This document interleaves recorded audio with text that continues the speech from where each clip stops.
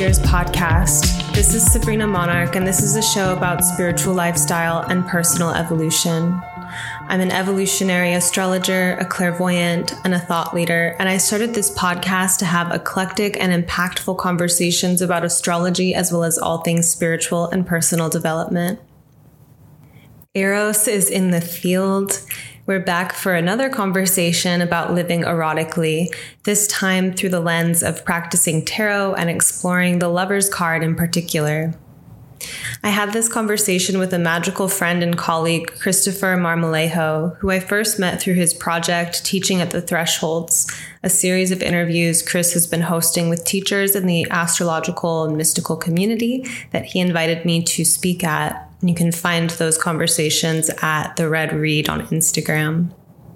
Since then, I have been enjoying his depth of vision, the heart I see him bring to his practice, and the opening he is creating for building a relationship with tarot. In this episode, we spoke about the Lover's card most specifically and its relationship with the agency of choice and some of the tensions and greater meanings of the card. About Christopher before we begin. Christopher is an astrologer, tarot teacher, and counselor. His queer and indigenous identity arises from the Serrano land as he works with community to facilitate profound realization, clarity, and renewed meaning.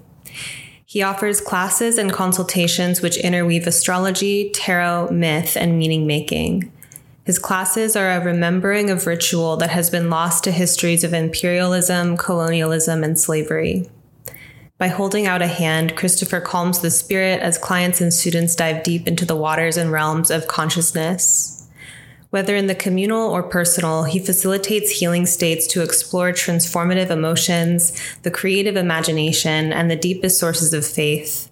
He seeks to cultivate a classroom of liberatory possibility as it is elevated into a temple of ritual for communal soul retrieval.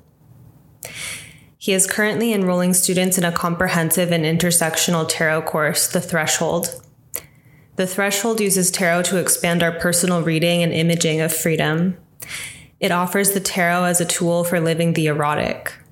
The Threshold is designed for those at the critical edge of life, navigating extreme uncertainty.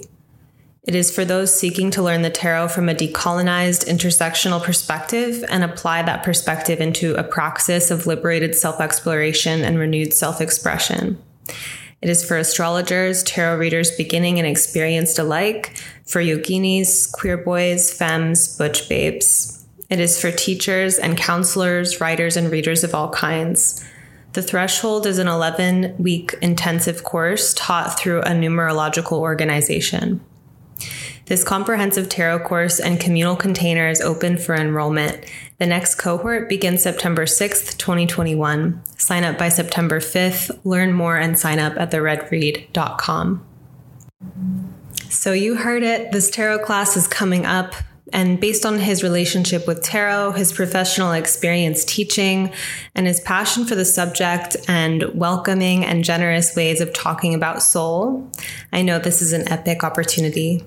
So I will leave you to enjoy our conversation. I often start our interviews with a meditation and prayer, and I don't always hit the record button for that, but this time I did, and I also decided to include his prayer at the beginning.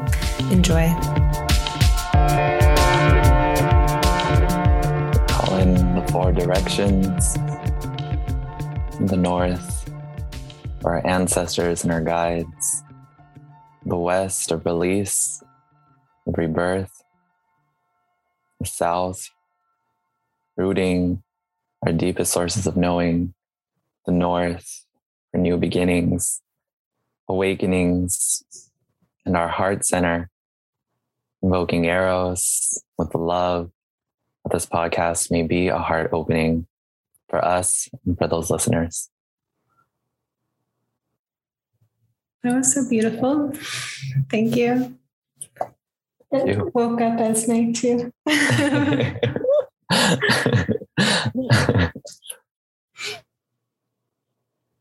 Welcome, Chris. I'm really excited to have you on the show. Thank you. I'm so happy to be here. So to dive in, I would love to hear about your story and what brought you to the tarot and teaching. I'm just excited, to have you here because I know you are deeply magical. The way you speak of the tarot is always really opening and expansive. And I feel that you're so deeply rooted in tarot, but also just in the magic of life and of the earth itself. So I'll leave it to you. Thank you. I'm so honored again to be here. And it is very magical. The practice of working with the tarot, it has come to me at various points in my life. As before I even knew what it was, I picked up my first deck at the age probably around 14 or maybe a little bit younger. But my family friends, I'm Catholic or was Catholic raised in the Mexican culture. And so there's a lot of shame around witchcraft and around the tarot and what you're communicating with. So I kind of stored it away.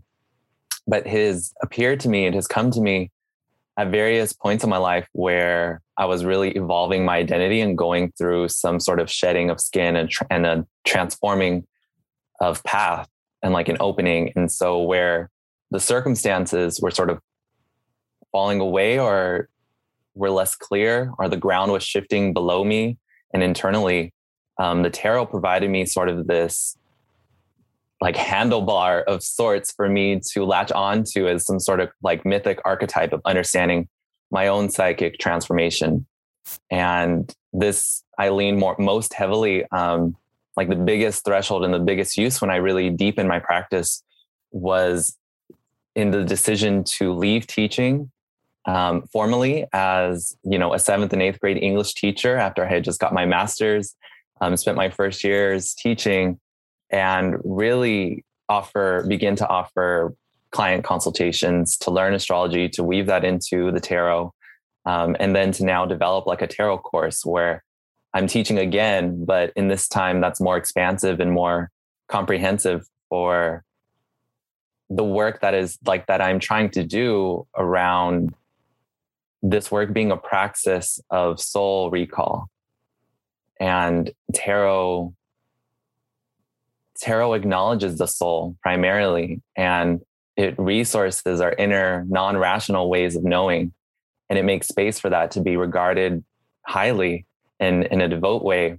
And that is very revolutionary because just whether it's through enslavement or colonialism, the deepest assault was upon the soul in denying that there was a soul for, the colonized or the enslaved. And so to do this work is to really, it was a clarifying of how I wanted to show up for the revolution and how I wanted to serve. Can you speak more to soul recall through tarot? Absolutely. Traumatic experiences such as, the very traumatic experiences, the trauma that we inherit from our ancestors, but also that we experience, whether, we're in a female body, we're queer, we're brown, we're poor, we've been frightened through whatever sense. It's known as susto in Mesoamerican thought. These experiences that you leave a part of your soul within a psychic space, within a geography, within a timeline.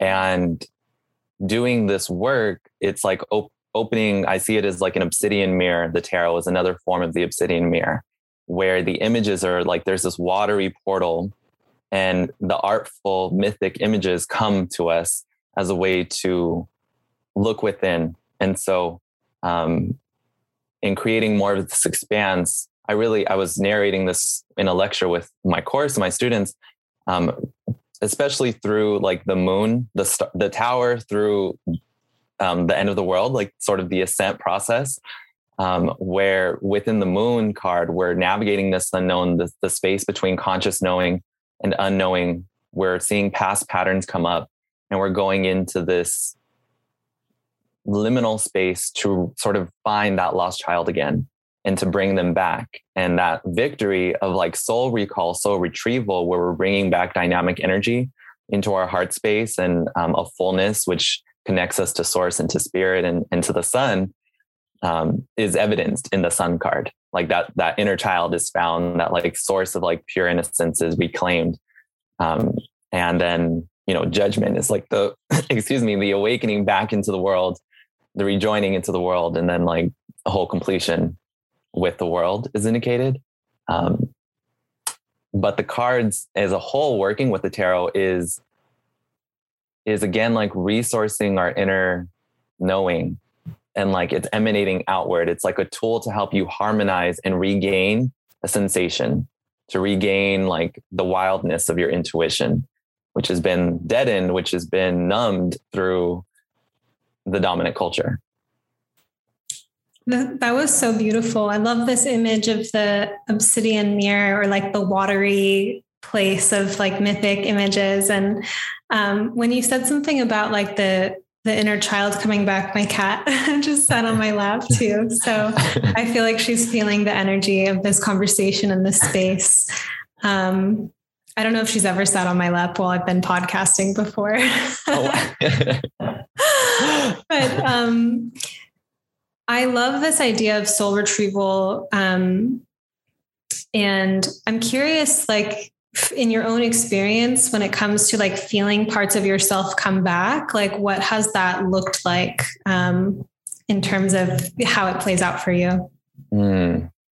Yeah, it's going to those sites of trauma, or to those places of repression, and sort of rewriting them, or providing a new perspective, and like expanding what happened there, no longer being the victim, by choosing to free yourself and to free the energy that was locked there from that shame point. And so that for me often has like been coming out and like owning my sexuality, and rather than having it projected upon me and repressing my queer expression that is just like visible, that I was trying to deny, and like having this cognitive split of like trying to conform and the such, and like naming my desire for connection and my authentic desire.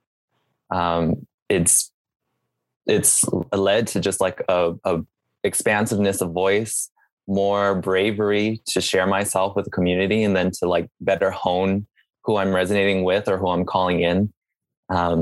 And then also I feel like it makes space for that fulfillment, for that desire to be fulfilled.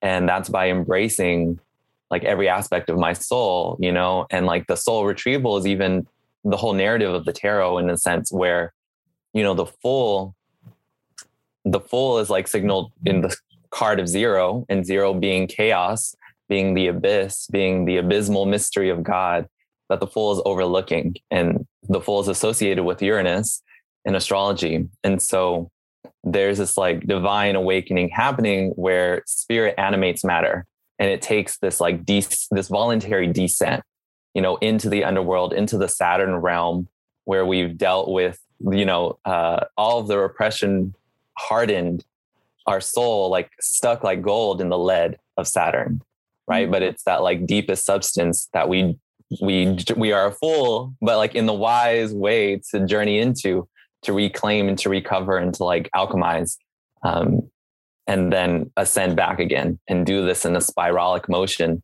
as we sort of blossom unendingly towards fulfillment and towards union with the divine. Gorgeous.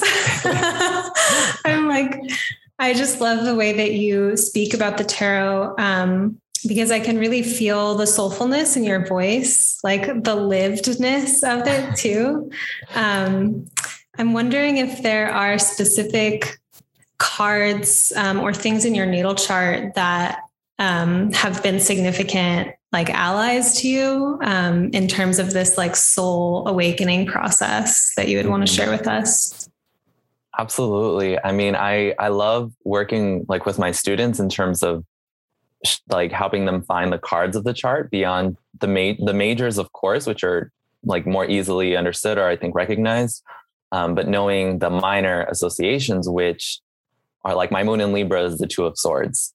And so that shows up as like a signifier sometimes. And that's, you know, the 2s are associated with the High Priestess, and the 2 of Swords mentally, I think, is like the trust of your intuitive capacity, like the skill development of like your intuitive knowing, rather than the logical, you know, perspective of it. There's like a justice to your own feeling. The Star has been very helpful, very affirmative for my Saturn return. The star is associated with Aquarius. I have Saturn in Aquarius, and I love that as an image that you don't necessarily get with Saturn when you're just like in the astrology world per se. Like the star, she's naked, she's pouring out the cosmic essence. She is the bridge. She's doing this mediating between the manifest world, where she's taking like sort of this divine cosmic water and manifesting, into material form, but is also releasing back to the source. And so there's like this free flowing channel that I think Aquarius also embodies, that air releasing the water of consciousness to the world. And there's a naked vulnerability that is like a return to wholeness and a freeing from shame. And then there's the alignment with like the 8-pointed star, which signifies like the dwelling place beyond the 7 spheres, right? And so there's like this vision finally after the tower, after the prison, has been demolished within, that we have a clear sense of our purpose and of our dharma and of just releasing and no longer needing to like hold so tightly. I have a lot of Scorpio in my chart, that can just like an instinctual, like unconscious emotional holding happens. And so that card is like a card of baptism and a card of like by one's own hand, though, by one's own like higher spirit, being the one to baptize you, rather than like a traditional religious source. So that card has been very helpful. The whole cup suit, of course. I mean, the whole tarot, honestly, they're constantly showing, they're like the many faces of the one, right? And so like, again, the Fool is containing the entire, like the 0 contains all, chaos contains all. And then sprouts, the Magician. And then we see the anima within the High Priestess, and it's unfolding. And so the cards are showing up as like different faces of my own self. And I mean, I've been thinking about the Lovers and Eros, especially just in terms of the whole relation of like how I want to work with the tarot, how it's evolving in terms of it being an erotic practice. And I think the Lovers really encompasses that. Yeah, let's go there then. Where do you want to start, with the Lovers or how tarot is an erotic practice? Well, we can, I think they'll blend back and forth. Certainly, there's the Lovers. I guess I'll start with the Lovers. And so that is like key number 6, major arcana number 6. And so the traditional Rider-Waite imagery is of Adam and Eve in the garden, in a sense, right? And this archangel opening in this expansiveness between them. There's a tree of life and the tree of knowledge. And they're naked, of course, and they're meeting each other. And so the Lovers is one of those like cosmic cards that like people get excited about, but I'm always a bit wary because it's so ambiguous and there's just so much consequence to the myth, obviously, right? There's like the fall from paradise, and it's associated with Gemini. And so in this way, it's where we discover the binary, where we sort of separate from that oneness and we meet this aspect of the other, like within the other, actually. We meet this aspect of self within the other. We meet our own maleness in another body, or we meet our own femaleness in another body. And there's like this interpenetrating, whereas the star is the interpenetrating of like fire and water, of soul and spirit. They're very much like embodied and personified and drawn to each other. Now, this card, it can be very challenging for people because the perception, Gemini, right, differs, and you don't necessarily know what each person is pouring into the relationship or where they're choosing from until afterwards, until there's some ripple effect where, typically one lover is perceiving this cosmic opening, and there's like this big heart opening, and it feels like this destined, aligned, like twin soulmate type of vibe. And the other one has that same pull, that same attraction, but it's the lust, it's the sexual nature, it's the eroticism of the material and of the body. And those are not always in alignment, and often in relationships, we're thinking this person has like this cosmic importance, but it may be just primal. And that happens sometimes. But with the lovers, I think at the best is like this Kundalini energy, where we're channeling and we're uniting our material form, we're uniting and embracing our deepest urges and our primal urges, and channeling them upward into like this divine union and like bringing them together. And that, I think, is the highest expression or potentiality, I suppose, of the lovers, of like choosing, knowing what we're choosing and knowing that that's like, there's a reciprocity, and not repressing or not shaming, not thinking that you have to have like this divine love and then be abstinent or chase or anything like that, or that you can't use your physical expression to let it be a channel for the divine also. So there's like a growing awareness. Yeah. Wow. That's having me think about early experiences in love. And so I'm Saturn and Aquarius as well, which I think the podcast listeners know if they've been listening for a bit, but, or just listen to like the last episode, which was amazing. Oh, thank you. This idea, of like early in life or like early in adolescence, having these kind of choices in love or lust of like, I know this isn't really the right person for me, but I'm turned on by them and I want to experience my own sexuality. I want to experience this opening, but not having the full kind of like psychological maturity, awareness, perspective, etc., to know what I was getting into. And so kind of getting in over my head, having, my world blasted open, like experiencing, eros, right? But also attaching it so much to the person who, awakened it, not necessarily knowing yet, like tantric skill sets to give myself that experience, or, emotional architecture within myself to be that ecstatic within my own being. Right. And so feeling this sense of disempowerment or need or codependency, but knowing all the while that I was doing that, like having this kind of awareness of like, yeah, this isn't necessarily the right partner, but I need this experience right now. And then as time has gone on, gaining more capacity or agency to not do that thing and like be kind of more consciously aware of what I'm choosing.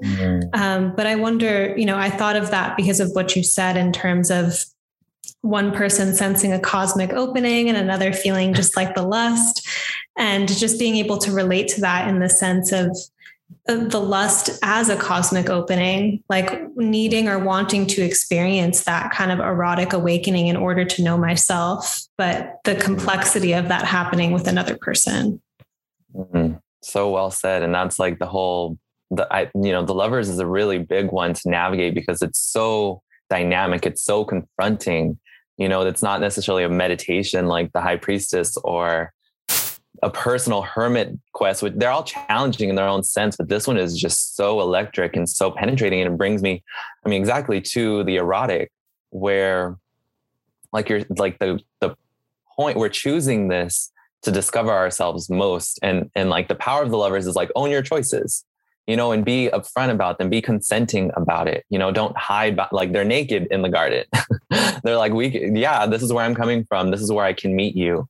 Like I'm doing this to explore and take the chance to have this experiment of opening for myself as well. And like, I'd like to invite you in as consensually, as respectfully as possible. But then of course, where the feelings may differ, and one person may have, I think the pace often gets difficult to maintain or to be syncretized.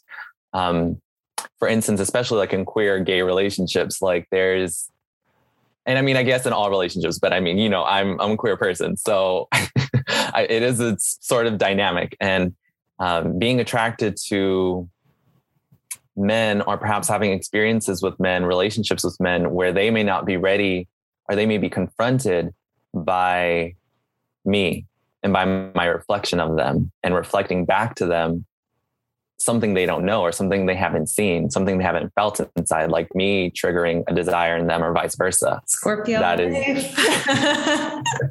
seriously, in the Sun Pluto conjunct on the descendant, it's like Transcendent Soul by Willow has been an image that has been like a great meditation for me for that. But I think like that Scorpio life, exactly like you were saying, like it's very much like the Scorpio Taurus axis where I'm committed to opening and to like pursuing the experiences of intense pleasure.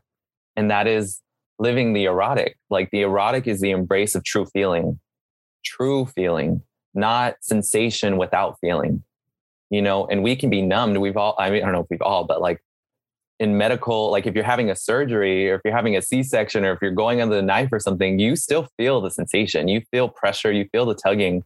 It's not just like a completely, like you feel there's a sensation, but the actual embrace of your true feeling can be very terrifying for a lot of people. And I think that's like where the Scorpio willingness to dive in and open more and to realize like you have a greater capacity for full embodied yes, like to discover your whole yes. And that requires pushing up against the walls within you. And like seeing if you can trust and open a bit more from being so closed off and knowing like this small channel of pleasure, of satisfaction. And that is to live outward, to emanate outward, to source your pleasure from your own inner, non-rational, mystical, like dark space of knowing that no one else can impose upon you. And that is what the tarot helps us to do, is like to resonate or harmonize with our own internal experiences, to become more attuned to our yeses and our nos. And then in the relationship, like with the lovers and with others, I mean, eroticism and like all of this, all the pleasure and satisfaction, like the aspiration towards full satisfaction is connection. It's like totally based on connectedness. And so once you are committed to that level of experience, like to not faking an orgasm through your life is like a larger metaphor, right? Like that's what living the erotic is like, no, once you know how good you can feel, how much pleasure and joy you can feel in life through that experience with that person, whether that was just a fleeting moment and it wasn't meant to last, but it was rather to show you your own capacity and then give you the responsibility and the work to discern and to take that like a Scorpio Virgo eye to your life and see what is resonant, what is in service to your overall pleasure. Because pleasure is an empowering source. It's a renewable source. It's vitalizing. It energizes us to do the work for change that we need, rather than having it this external imposition, this alien force coming upon us, telling us what we should like or should want. So beautifully said. I know. I feel like there's a quality to the erotic and like a true inner experience of it that kind of, I mean, maybe I'm getting an image of the tower here too, because like, let's say it's the first time experiencing that level of an erotic threshold. And then from that, you can see what hasn't been true. Right. And I think, then as you're saying, having there's like a gravity, there's a weight. I was just doing all this Eros research and there's this connection between Eros and Saturn. And I feel like there's a gravity to erotic experiences because it's like you taste something and then the source of it may be fleeting, as you said. And then you either go back to normal life and numb yourself, and choose that kind of crusty Saturnian way, or you figure out how to kind of reascend through a slower, more embodied means, of like what you encountered, how you awakened, and how can that be implemented in a structural or like devoted way into life to kind of carry forth the spark of that awakening. And that's kind of the potentially unsexy or unglamorous counterpart to the erotic awakening is like, and I think it's as simple too as like festival culture, for example, and just like living it up and then coming back to normal life and being like, oh, wow, I need to do something with my life to match this peak experience that I had. Because I can't just go from some mundane, numbing experience to, chasing a high. Then it becomes more like addiction, right, as opposed to touching the erotic within and then letting that like fertilize our lives in a real way. So absolutely well said. And so Saturnian, absolutely. It's that responsibility to your own pleasure and to feeling, to knowing your capacity for feeling, in all ways. And of course, like feeling is more than pleasure, right? It's like the mourning, like being willing to feel your grief and to feel your pain and your discomfort, for striving for that and like demanding that. And it also, as you were speaking, you're making me think of with like always, of course, the festival is like Neptune, right? And people who want to like shortcut their way, bypass Saturn and go to Neptune. But it's like, you can't really have that divine, ecstatic, like Neptunian experience without doing the Saturn work. Saturn is like at the threshold. Saturn is like the guardian there. It's like, you'll pop, you'll drown in the ocean. It'll be too much for you to handle, to overwhelm your system if you haven't done the daily sort of devotional work to be able to handle such a current of energy in like an everyday manner, and to know that and to live that. And I think that's part of the path here of being embodied this lifetime or, on this plane. That's again, the help of the tarot. It's like this constant unfolding of self, as well as like going through Saturn returns and, Venus opposing Neptune and such. Oh yeah, at this very moment, Venus in Virgo, opposite Neptune in Pisces. So you've told me before when we were talking about the Lovers, like that this card, I don't know how you would phrase it, but something around like love is not domination. Love is about choice. Can you speak to that with the Lovers? Absolutely. Absolutely. I, as you were even saying before, how this experience with a person that opens or reflects something so confronting to us, but that is irresistible. Some part of us that we had repressed, but that is like catalyzed and like this, just like this tremendous, like, cataclysmic shift within our being where you're like, what has happened? Everything has changed by this connection, by this interaction. And the challenge, again, that's why the Lovers it's number 6. It's not 21. There's still a lot more lessons to go. There's a lot more initiations to have. And the confusion is limiting your source of pleasure rather than realizing it's emanating outwards, that it's something within you that was reflected by this other or this exchange or this interaction, but sourcing it from them and confining it to that person. And so then you want to hold on to that person, you want to restrict that person, and you want to own perhaps that person subconsciously. You get jealous or you get fearful. And that's like the opposite of being in that flow state or being in that erotic state. And it's a very hard thing to navigate. It takes a lot of self-knowing. And the card as well, like in the modern day, like less esoteric is about consent. The Lovers, it's like if they're not two people, right? If one is in like this victimhood in this lesser state that we're denying their power or denying their agency, like to be in full selfhood is required to engage in a lover scenario where both parties can actually give consent. And and the consent is a continual choice. Consent can be revoked at any point. You can start having, erotic encounter with someone and they do something or they say something or the vibe goes off for whatever reason. At whatever point, your own inner knowing is like, no, I shouldn't do this. Like, oh, I should back away. Okay, I need to call this off. And I've done that with people. I've actually done that. And I've always been so proud of myself to say, no, actually, I don't want to go through with this. Like I thought I did, but like as I'm feeling it, as like no, this is not it for me. And that's so important because I feel like that skill set, it's basically like not abandoning oneself.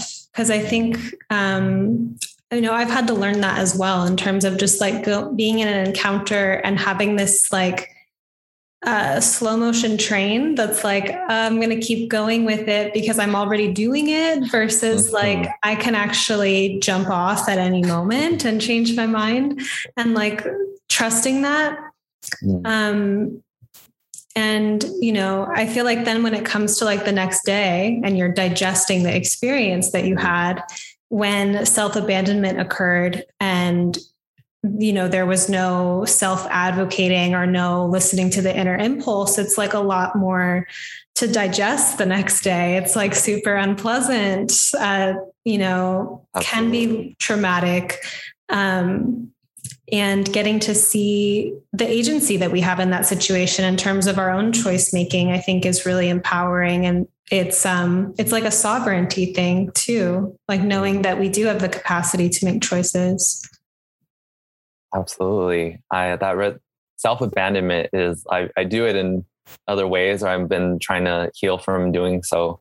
And especially in relationships, and wanting to just be a vehicle for the other person's desire to have their connection, like just simply enjoying their presence, because I go from without myself, and rely upon them too much to give me that feeling, and then it can become addictive, and it can be self-abandoning when they're not honoring or respecting me fully enough for that opening.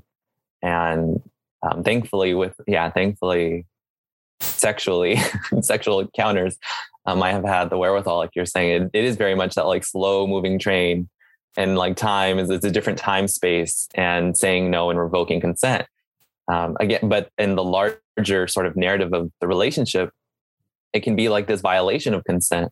We're imposing ourselves upon another, or where we can recognize that they may not be in a capacity to say yes or no. If you're inebriated at a party, right? Like that person cannot give consent. Like even if they say yes, even if they're saying they want to, and you're sober and the other person's not, like that's a violation. And sometimes we're in a state where we are not in our most healthy and prime. And like it takes a lot of protection, takes a lot of grace, and like healthy partners to know if that relation, like if engaging in that merging is actually appropriate or safe or healthy, because of course, again, the consequences always come to bear, and like there's something given or taken in that sense rather than given. And so I see that with clients a lot as well, where one may be enabling the other. They may love them so much and want them in their lives so much, but like it's too difficult, or it's like a challenge for them to let go, but thereby they're destroying the whole foundation of the relationship, because there's no actual consent. There's no actual two selfhoods like meeting and joining and choosing. And so I think that's like a big lesson of lovers, certainly. Yeah. And I think just, various acrobatics to be likable that involve abandoning the self. And I think even like one of the patterns is the freedom, the kind of ease of being, the carefree energy, the charismatic energy that a person might possess when they are single and not looking or something like that. Because they're just in their own kind of pleasure world, their own responsibilities, like they are answering to themselves. And then attracting someone from that place and from that frequency, and then collapsing once they get into the relationship of abandoning themselves and trying to please and keep the other person. And then the person going away because they were attracted to that person's essence, not that person collapsing and trying to be a pleasing mirage, and it's just an interesting balance. Yes. Because and as I've been tuning into this and also living it for years, of like feeling into my own rhythms of what it's like to go in and out of connection in periods of not being involved to periods of being involved, and just what, how that recalibrates oneself. I see it in romantic protagonists, in stories more clearly, how the kind of fierceness, the person's individuality, even stubbornness can be celebrated in love because that person is really there. You're actually pushing up against someone. You're not just interacting with a vaporous fantasy that is like there to like please you in any way. Like no one actually wants that. Right. Absolutely. That reminds me of this Barbra Streisand movie I just recently watched, The Mirror Has Two Faces. And she was like full in her selfhood. She was like this nerd, if you will, like in the bookish, like intellectual. And the partner, she entered this marriage because the male protagonist could not handle his own sexual impulse. And so he just wanted to like leave that off the table. But then as she became asserted into her own sexuality and experiencing it, she was like, I have been realizing I was fantasizing and desiring you, but only like imagining what you would want or what you would be feeling or how I could be of service to you. I never pictured what I would feel or what I would look like or where I was coming from. But now that I'm here in this moment, oh, I'm so much better than this. I'm worth so much more than this. You're not actually on my level. Or I was lessening myself. And so it's just a little throwback to Barbra Streisand. But yes. Yeah, it's almost kind of a, maybe the other side, because we were talking about love not being domination. So we're kind of talking about a more submissive energy, and those energies can be played with consensually and enjoyably. And like, there's a role play in that, but perhaps when it's unconscious, the consequences of that, show up in a certain way. And learning to be sovereign about choice making, and also like coming into relationship or coming into connection as a full being, as a self who is willing to make choices, not as someone who, puts their choices on a shelf and is just down for the ride, whatever happens. Because in that case, you're not experiencing the lovers anymore. There's something like more of a domination thing happening. Did you say the devil? Yeah, that was the card that came to my mind too. I'm so like proud of myself in this moment because I kind of feel like I don't know the tarot that well. Like that's just a story that I have, but I've been pulling cards since like 2012. I just don't understand it yet as a full system. Okay. You definitely know it though. You definitely know it. I mean, yeah, and we see the lovers pictured in the devil, right? And they're chained and they are not in free will anymore. They've given up their agency to have that source of pleasure satisfied from like, wow. What are they giving up for that pleasure? You know what I mean? They're like, okay, I will hold on to you and I'm just going to give up everything else and just be chained to you. And of course, there's like, that's the card associated with Saturn, with Capricorn.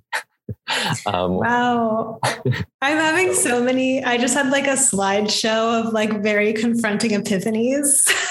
I love that like tarot imagery will do that. It absolutely will, like full on. And I mean, to your note as well, but about like not knowing or knowing tarot, there is certainly a system which like adds to it, right? Like somewhat similar to astrology, but it's speaking to our own internal processes.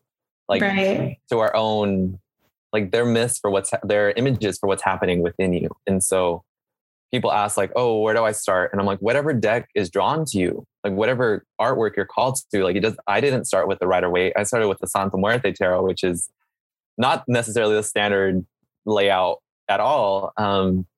But there was something about it that spoke to like my soul. And there was some inner imagery that like provoked inquiry into my own self. And that like, that's like a relationship you have with time. Again, it's about the tarot is your own relationship to yourself and to your own inner knowing. So there's not a wrong way to use it, or you don't have to impose the meanings of like what it is, right? No, I think, so I started out with the Mythic Tarot and the descriptions are written by astrologer Liz Green. Yeah. Out right now. It's out right now. Oh my God. Yeah. And so the way that I feel like I understand tarot is like, being an astrologer, I have a relationship with archetypes and building relationships with archetypes. I think that my experience of tarot has this like equivalency with astrology in the sense of like back when I didn't know how to read a natal chart like by myself. And I had to like look up on Google, like, what does it mean when this planet's in this? Like, I think I probably could create a spread for someone and just read intuitively and like let that be a divining moment to read the cards and just like let something come through. But there's a certain kind of finesse maybe or confidence in terms of understanding the whole system. That's kind of like what I'm wanting to learn and why I think I will be like in your tarot class, because I love the way that you talk about the tarot and just the there is an erotic frequency, I feel like, that you bring into it. Like, I really love that. I can't help it. My Scorpio stellium, like everything is erotic. I mean, I really, in understanding it is like, again, a revolutionary praxis where I'm coming back into myself and in a relationship, in an interrelationship with the world and with partners and with people. And like every experience, like a function of the erotic is to deeply pursue pleasure with someone else. Right. And I think that's like so amazing, so divine. And that's like the potentiality of a reading where we're like tapping into this, like this space where like there's this opening and there's this like epiphany, and there like an orgasm is very, this epiphany. But then definitely, as you were saying, the mastery, the refinement of it, knowing your element, knowing the chart, it feels like a ballet of some sort where you have more, like we all do yoga, but like everyone wants to have like, greater flexibility and access more and more into the pose. And so I think learning the system, there's so many layers and there's so many myths. And then you add on like the Decanic Association, the major association on top of your birth chart. You look numerically, you look through a color symbolism, through the history of alchemy. It's just like this mind-blowing potentiality for you to just like dive into your soul and like know that it's way more expansive than you were perhaps living in your just regular 9-to-5 mundane life, where again, the meaning is just societally given rather than internally built and solidified. Beautiful. I love, that's how I feel about working with astrology as well, in terms of just building this really rich inner language and association for internal experience and being able to live then in the world and in relationship with that added depth that you just don't find subscribed, because it can't be, it's too soulful, it's too personal. And certain, languages like astrology and tarot provide that bridge into that soulful realm. Can you tell us about the project that you've been doing, which is the Teaching at the Thresholds? Yes, absolutely. And so, well, that project was really, it's been a bridge of a sort for me to, I was known, or I guess I had my community, my personal community and my students knew me as a formal English teacher again. And leaving and like coming out of the witch's closet, coming out of the broom closet, took a lot of courage. And I think there's still a lot of stigma around our profession, our craft, in terms of it being scamming or something like that, or like non-ethical, and like what ethical parameters look like. And so this project is really a way to show people, like embodied practitioners, like experienced, skilled practitioners of various crafts, like astrologers, tarot readers, people at the thresholds, people who guide us through spaces of unknowing, people who guide us to a broader horizon of potential. And so I've been interviewing various people. I've been scheduling them of sorts in order to hear about their craft, how they came to their craft. Often, many of them obviously are like highly educated, highly experienced, have years of client consults, have degrees. And to sort of just show a face, like multiple faces, to gain sort of respect and like listen in on some of their wisdom and what their craft can teach us. And then being the through line myself, sort of in a way to see how I learn or like can offer feedback or what have you from each of the guests. It's been a definite blessing and a definite pleasure. And there's sort of that again, that Gemini like lover's energy where each interaction uncovers a different aspect of my own self, like something emerges, something is triggered or something is activated in a new way. And so I think that's part of my sun on the 7th as well, where and my moon in Libra, like I'm so relational. There's this intuitive knowing that like meaning is made relationally and needs to exist but like we need to sort of construct the vision together. We need to like pull on it and like add to it together. It can't just be this one dominant narrative, but it has to be like this collective vision. And so I'm willing to do that work as long as, again, my agency is being respected by myself and the other, and vice versa. But to show people, to show clients, to like show more of like what it looks like with two people who have the language or the literacy of their craft. Because typically, I think you mentioned this on the pod, like it's so frustrating for people when you're just speaking astro or tarot or like mythically or so esoterically, and it's like way over their head, or they don't know how to connect in. But I feel like they've been fruitful. I feel like they've been great. I love the project. And to speak to that last part too, around the language, I feel like there's like a curve, of like getting really into these languages. Like you just want to speak about it to everyone. And I remember like when I was first sharing my astrology knowledge with the world in like a public way, attached to my own name, not anonymously, like all of that. There wasn't really a big anonymous period or anything, but it was like Facebook talking about astrology, and the way that people just like left my life. Like there were people who were like literally not interested in being around me anymore because they didn't like that I was talking about astrology. Even if I wasn't talking about it with them, it was so offensive, as well as just experiences of it being a source of alienation. And then, through kind of continuing to speak about it and finding the communities and having that need satiated in terms of getting to speak this beautiful language with people that also love speaking it, it's allowed me to kind of like chill out a lot more when I'm around people that don't speak the language and just talk about other stuff.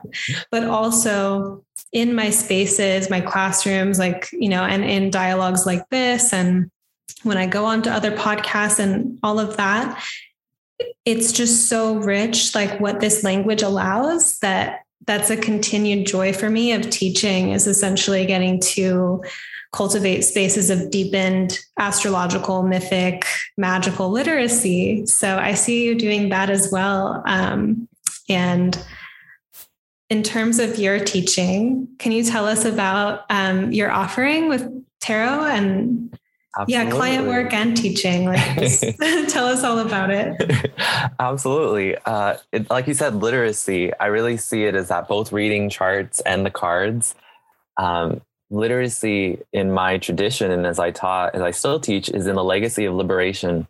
It was very revolutionary to learn to read and write, to speak for oneself, to make meaning for oneself, rather than having it imposed upon you. The gods want you to serve, this is what you must obey because it's just like the divine will, rather than reading this and being like, what? That's not what that says. I have the whole other idea. I have my own ideas about this.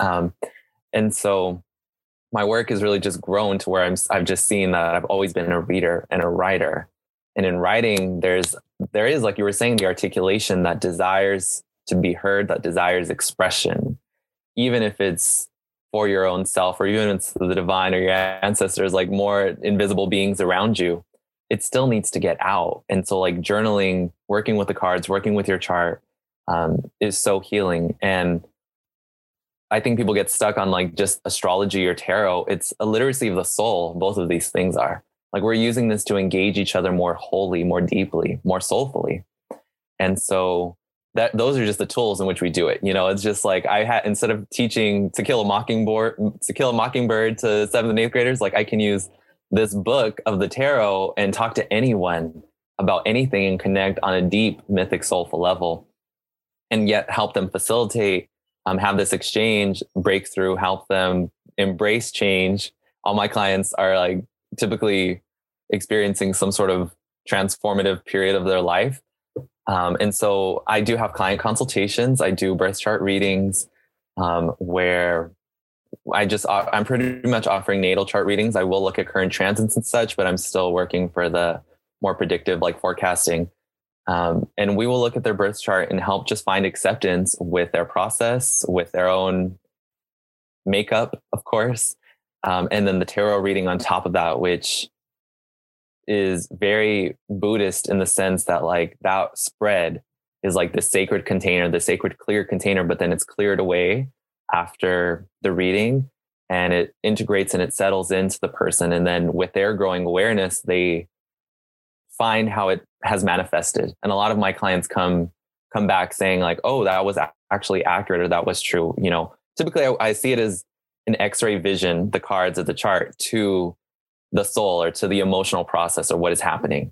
And I think it can be disempowering for people to look too much towards the future in that sort of divinatory sense, right? Because they're often too willing to give up their agency and wait for like the opportunity to come, or when things are just going to magically get better, rather than taking responsibility for their pleasure and rather than looking honestly at like what's happening in them.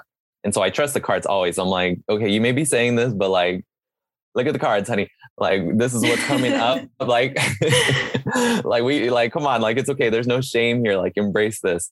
And so that sort of also helps them facilitate and understand, like, give themselves more grace in what they're going through and like have a greater perspective rather than the one fixed narrative they may be confined under, or that they may be feeling so restricted under. And so that's sort of about the, consultation practice. And I love teaching. I really love the communal spaces. And so I've constructed a course to learn the tarot comprehensively. It's an 11-week course. It's organized numerically. So in the beginning, we go over the course container and how to cast a circle and the Fool, of course, sort of like this leap in this beginning. And then week 1, we're covering the Magician. We're covering the elemental aces. We're covering Justice, like Roman numeral, like the double of the 1 in the Roman numeral, and so on, all the way. And the Wheel of Fortune, combining 1 and 0. And when we do so through a numerical understanding, which is different than the A to Z learning of the tarot, rather than just like the majors all the way through and the Suit of Cups all the way through, and then so on, you're getting all of the elements like throughout. And it's a space where, there's the pre-recorded modules, and then we join and we look at our charts. We look at, like, if we're talking about the Magician, we'll look at Mercury that week in our charts and like see how the card relates to that. We'll pull spreads.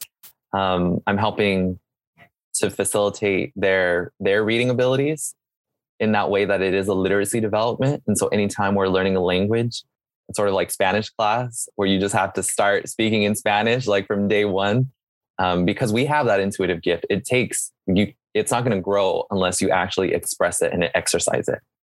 And so we're doing that week by week and creating ritual, remembering ritual, and like making this like sacred container for calling in the elements, calling in our soul, and like sharing that together, which we just need more of today. Like, that's just been cut away. That's been like stolen from us.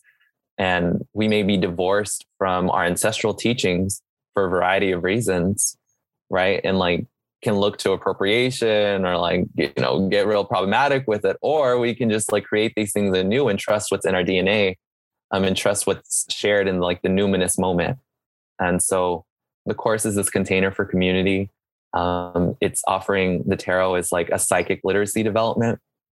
In a sense, it's offering self-development, but then it's also, connecting your own spirit to a more mythic understanding of our process, or of your process.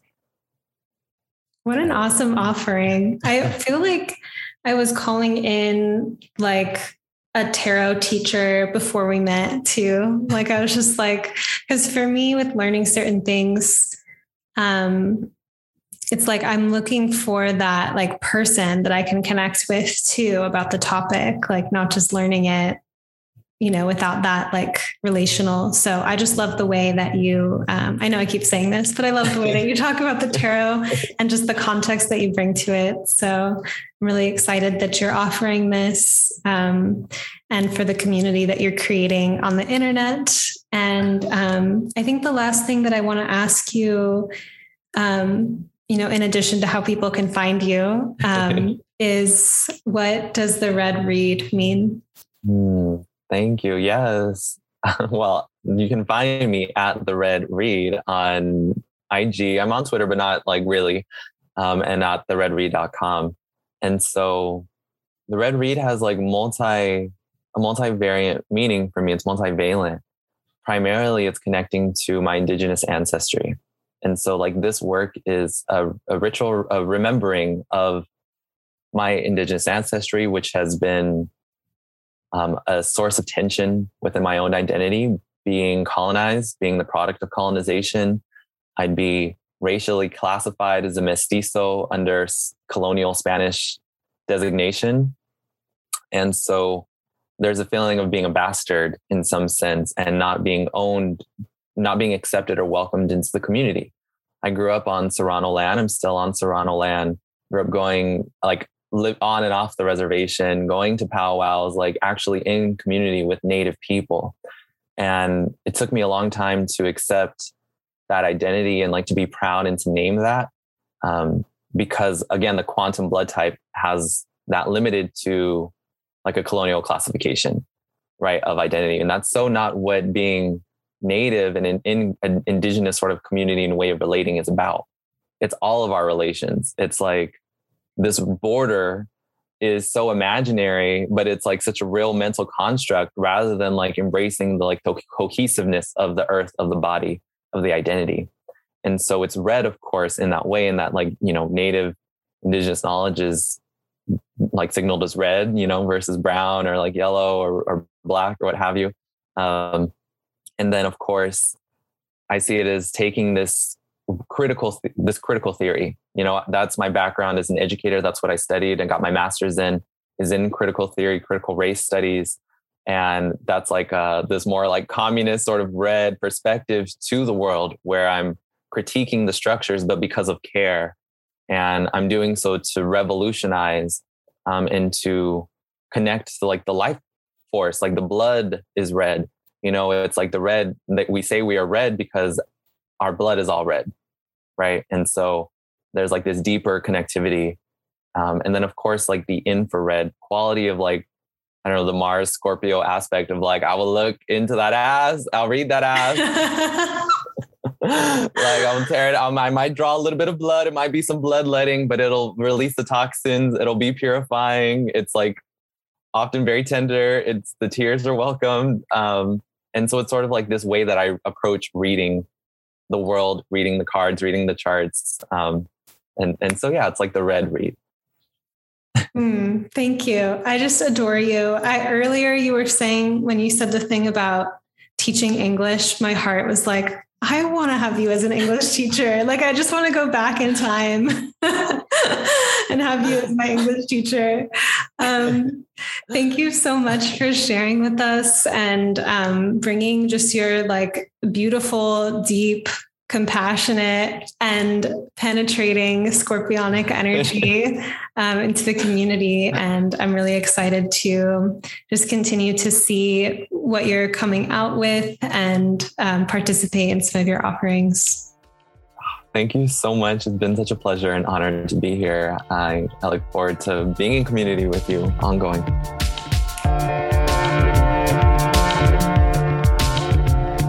Thank you for listening. If you've been enjoying this podcast and you have something to say about it, I would love to read your review on Apple Podcasts or iTunes. If you take a screenshot of your review before you click submit and email it to me at sabrina@monarchastrology.com, I'll send you a resource library with several hours of content about creating and elevating your reality, including one of the favorite lectures I've ever given called Play and the Evolution of Alternate Realities, which is an exploration of the deeply primordial and generative powers of the sign of Leo. And regardless of where you have Leo in your chart or any of that, how it is a universal energy of play, right, that we can tap into and be in relationship with in a really generative and creative way. So it's also, several hours of content that's weaving together manifestation and astrology. Thank you for listening, and I'll catch you next time.